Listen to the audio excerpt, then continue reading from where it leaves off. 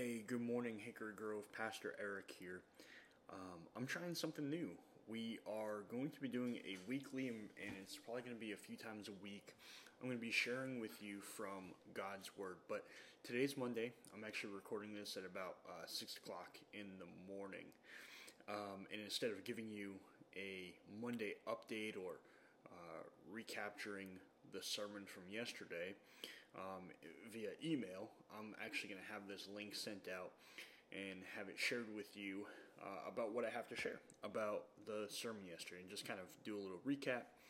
But also, if you remember, there was a moment in which I was hoping to share with you 1 Corinthians 13, and I just couldn't find it in my Bible. I was turned to 1 Corinthians 13, and then I just could not find the piece of the passage as I was looking at it. Just one of those things that when you go off the cuff, sometimes it just doesn't go the way that you had planned it. So, word to the wise, have things marked out in your Bible a little bit better than I did. So, with that said, I just want to share with you, I'm going to read the passage from yesterday again. So it's 1 John 1 through 4. And I just want to recap kind of like the big picture of the sermon. And I want to look at 1 Corinthians 13 with you, which I tried to do yesterday. So let's do it. So John writes, "That which was born from the beginning, which we have heard, which we have seen with our eyes." And again, he's talking about not only his own apostolic authority, not only with his own authority as a witness to Jesus, but he's also speaking from a place in which he's speaking on behalf of all of the apostles, all of the witnesses. There's a whole lot more strength. It's almost like a Supreme Court justice speaking on behalf of all of them, if they were all in agreement. Okay, verse 2, "The life was made manifest."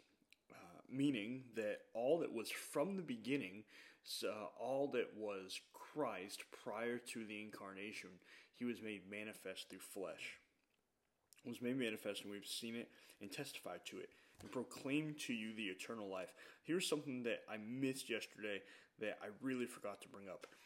Eternal life proceeds from Christ. So the reason you and I have eternal life is because Christ indwells us through the Holy Spirit. Our life is contingent upon Christ. So that's how we can say we have eternal life now, and we have eternal life in the future, because we have Christ indwelling us. So eternal life rests with God, it rests with Christ, and we have it because he indwells us. Moving on, "which was with the Father and was made manifest to us. That which we have seen and heard we proclaim also to you, so that you too may have fellowship with us. And indeed our fellowship is with the Father and with his Son, Jesus Christ. And we are writing these things so that our joy may be complete." They're calling people into the fellowship, not because they're asking them to join the Cool Kids Club. But let's face it, I mean, it's the Cool Kids Club when you're with Team Jesus, right? But they're calling them not just into their own band or fellowship, but he is calling them into fellowship with God. And like the rest of the book really points to, what does that fellowship look like?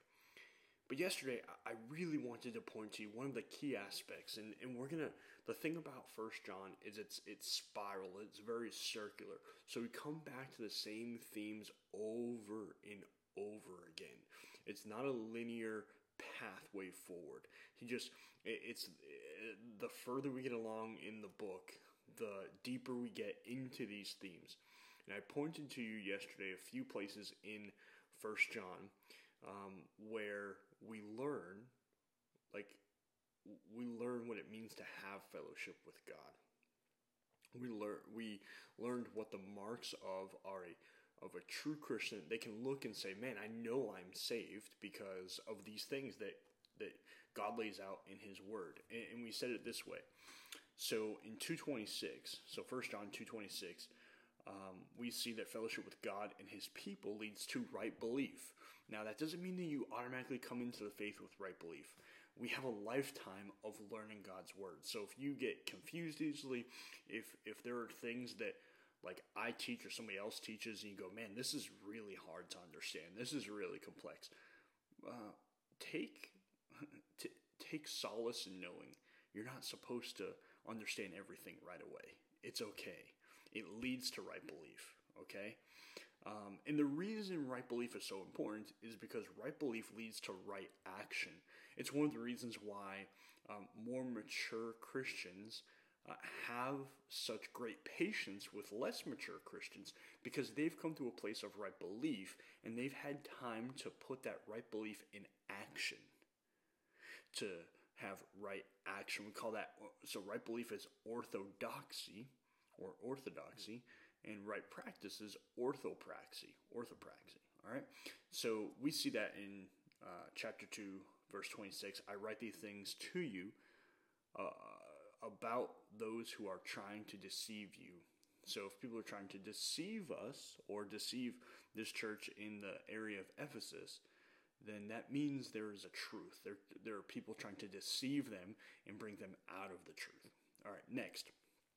Fellowship with God and his people leads to holiness. All right, so holiness is just simply the absence of sin. Okay, and actually this upcoming Sunday we're going to talk a lot about holiness, so I don't want to scare you off. I don't want to get too much into the weeds right now, because that's really what the theme of the whole next sermon is going to be about. But this is what we see in 1:6 and 2:1, which are actually two verses in the next upcoming sermon. It says this: if we say we have fellowship with him while we walk in darkness, we lie and do not practice the truth. My little children, I am writing these things to you so that you may not sin. But if anyone does sin, we have an advocate with the Father, Jesus Christ the righteous. So a mark of a true disciple is one who doesn't relish in their sin. They don't love their sin. They try to forsake their sin. They try to walk away from it. That's what holiness looks like. Holiness doesn't necessarily look like perfection. Now, it does with God, because he's perfectly holy. You and I are clothed with the perfect holiness and righteousness that's been given to us by Christ. So that's what we have, and that's a treasure. So now our lives are marked by walking out of the darkness and into the light that's already been purchased for us. I mean, that's beautiful, all right? So that's what holiness looks like. And then lastly, we see this, that fellowship with God and his people necessitates love for one another. And we're going to talk about love here in a second. So it necessitates love. It's not an option. We are people who are growing in our love for God and one another. John writes this in 4:7-8. He says, "Beloved, let us love one another, for love is from God, and everyone who loves is born of God and knows God. The one who does not love does not know God, for God is love." So what is you hear me say this all the time. Love is not just an affection. It's not less than that. It is an affection, but it's also a verb. It's also something that requires some kind of action. You don't love your spouse and not tell them that you love them, right? You don't love your spouse and not care for them in some kind of way. In fact, Jesus, Paul outlines for us that the husband, the way he loves his wife is to care for her. He's the head of his wife. So he cares for and loves her in this way, that he would die for, loves her in the same way that Christ loved the church. And how does the wife love the husband? By being a helpmate. We see that with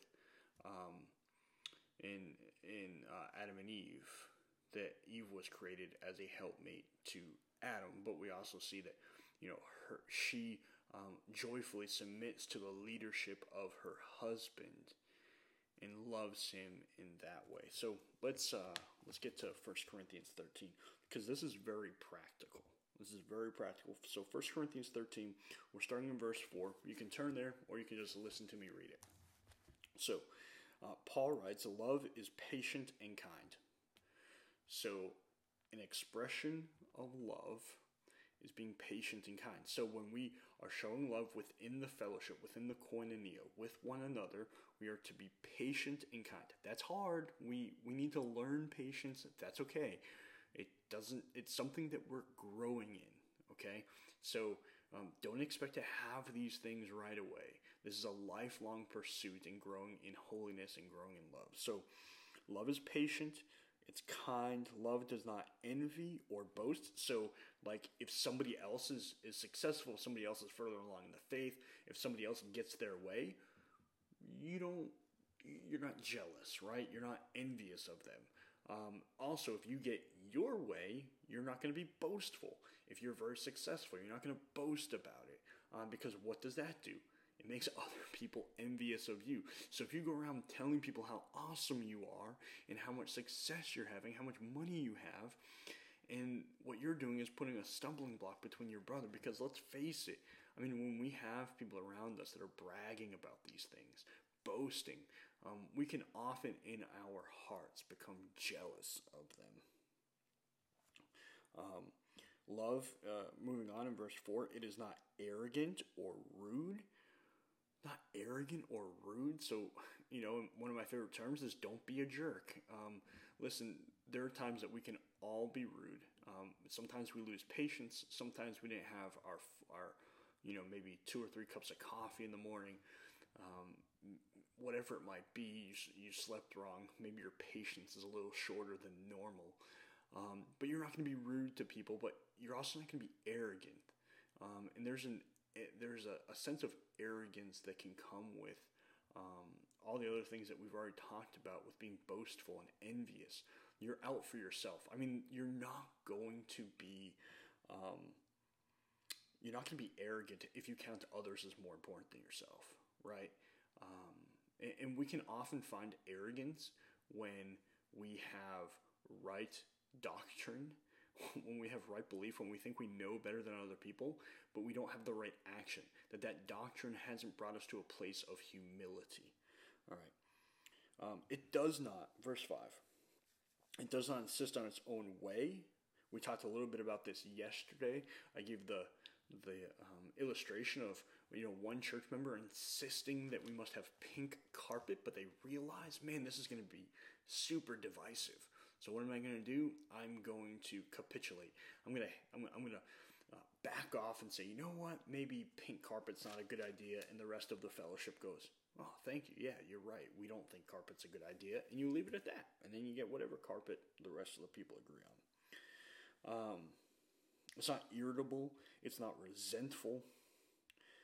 Verse 6 is not rejoice at wrongdoing, but rejoices in the truth. So like when somebody messes up, right? Like when somebody screws up, whether it's in the fellowship, whether it's in your home, like you don't go, nana nana boo boo, I told you so, right? Like that is just the worst thing. When somebody messes up, like this happens sometimes in contentious business meetings, right? Someone misspeaks. Someone, oh my goodness, the worst thing you can do in like a business meeting or anything else, right, is, and first off, business meetings aren't biblical, but they are helpful. But sometimes, and I say that because sometimes people treat business meetings as though they are the Jerusalem Council, and they certainly are not. But they are helpful in our context. That's what I want to say. But one of the most just demonic things is when someone stands up in a business meeting and misrepresents another person, especially on purpose. Because what that does is Satan uses that to bring division within the church, and that is and then you have somebody else go, see, I told you this guy was awful. That's rejoicing at wrongdoing. We need to be careful. It's easy to do that, especially if we're the ones being misrepresented. So love doesn't see those things. So if someone stands up at a business meeting, is an incredible jerk, well, you absolutely have the responsibility to say, brother, you are not acting in love and in kindness. You need to stop being a jerk. I mean, we're called to do that. Jesus says that in Matthew 18, right? So if someone sins against you, if they are misrepresenting you, I mean, that's bearing false witness. So here we are. In that one instance, you probably have 3 categories of someone bearing witness to themselves about not being a true Christian, right? Because they don't have right belief. They are not showing love because they're bearing false witness, and they are lacking holiness. So, but the thing is like, we don't hold that over somebody else. What we do is we say, man, I need to win them back over to the cross of Christ. Brother, do you understand what you're doing? Oh, snap. I didn't think of it that way. I'm super sorry. Yeah, you're right. Well, man, that's proof of that's proof that they truly are a brother. But if they're like, no, dude, go kick rocks. I'm going to say whatever I want to say. Oof, I'd hate to be that guy, right? All right. Now, verse 7. Love bears all things. It believes all things, hopes all things, endures all things. So we're just going to stop there in this passage. But love bears all things. I mean, we can get through anything. We can endure anything within the koinonia, within the fellowship. That's what it means to be in a koinonia. That means we can survive contentious business meetings. That means we can survive when we have folks who begin walking away from the faith or leave our church. We can survive all of these things. We can survive holding one another accountable before the Lord, which is our call. We can survive all that is out in the world because we have one another. We are the fellowship of God's church. We are the fellowship of all believers. We're the ones who are united by the blood of Christ, and He calls us to love Him and to love one another. So I hope this was helpful. Maybe it'll be more fun than reading it in an email. I'm not quite sure, but be on the lookout. The next, I'm going to test this out to see doing some similar studies throughout the week and sharing them on this podcast link. So this is Get in the Word. That's what I'm calling it. So you can subscribe on anywhere that you get your podcasts. So take care. God bless. See you next week.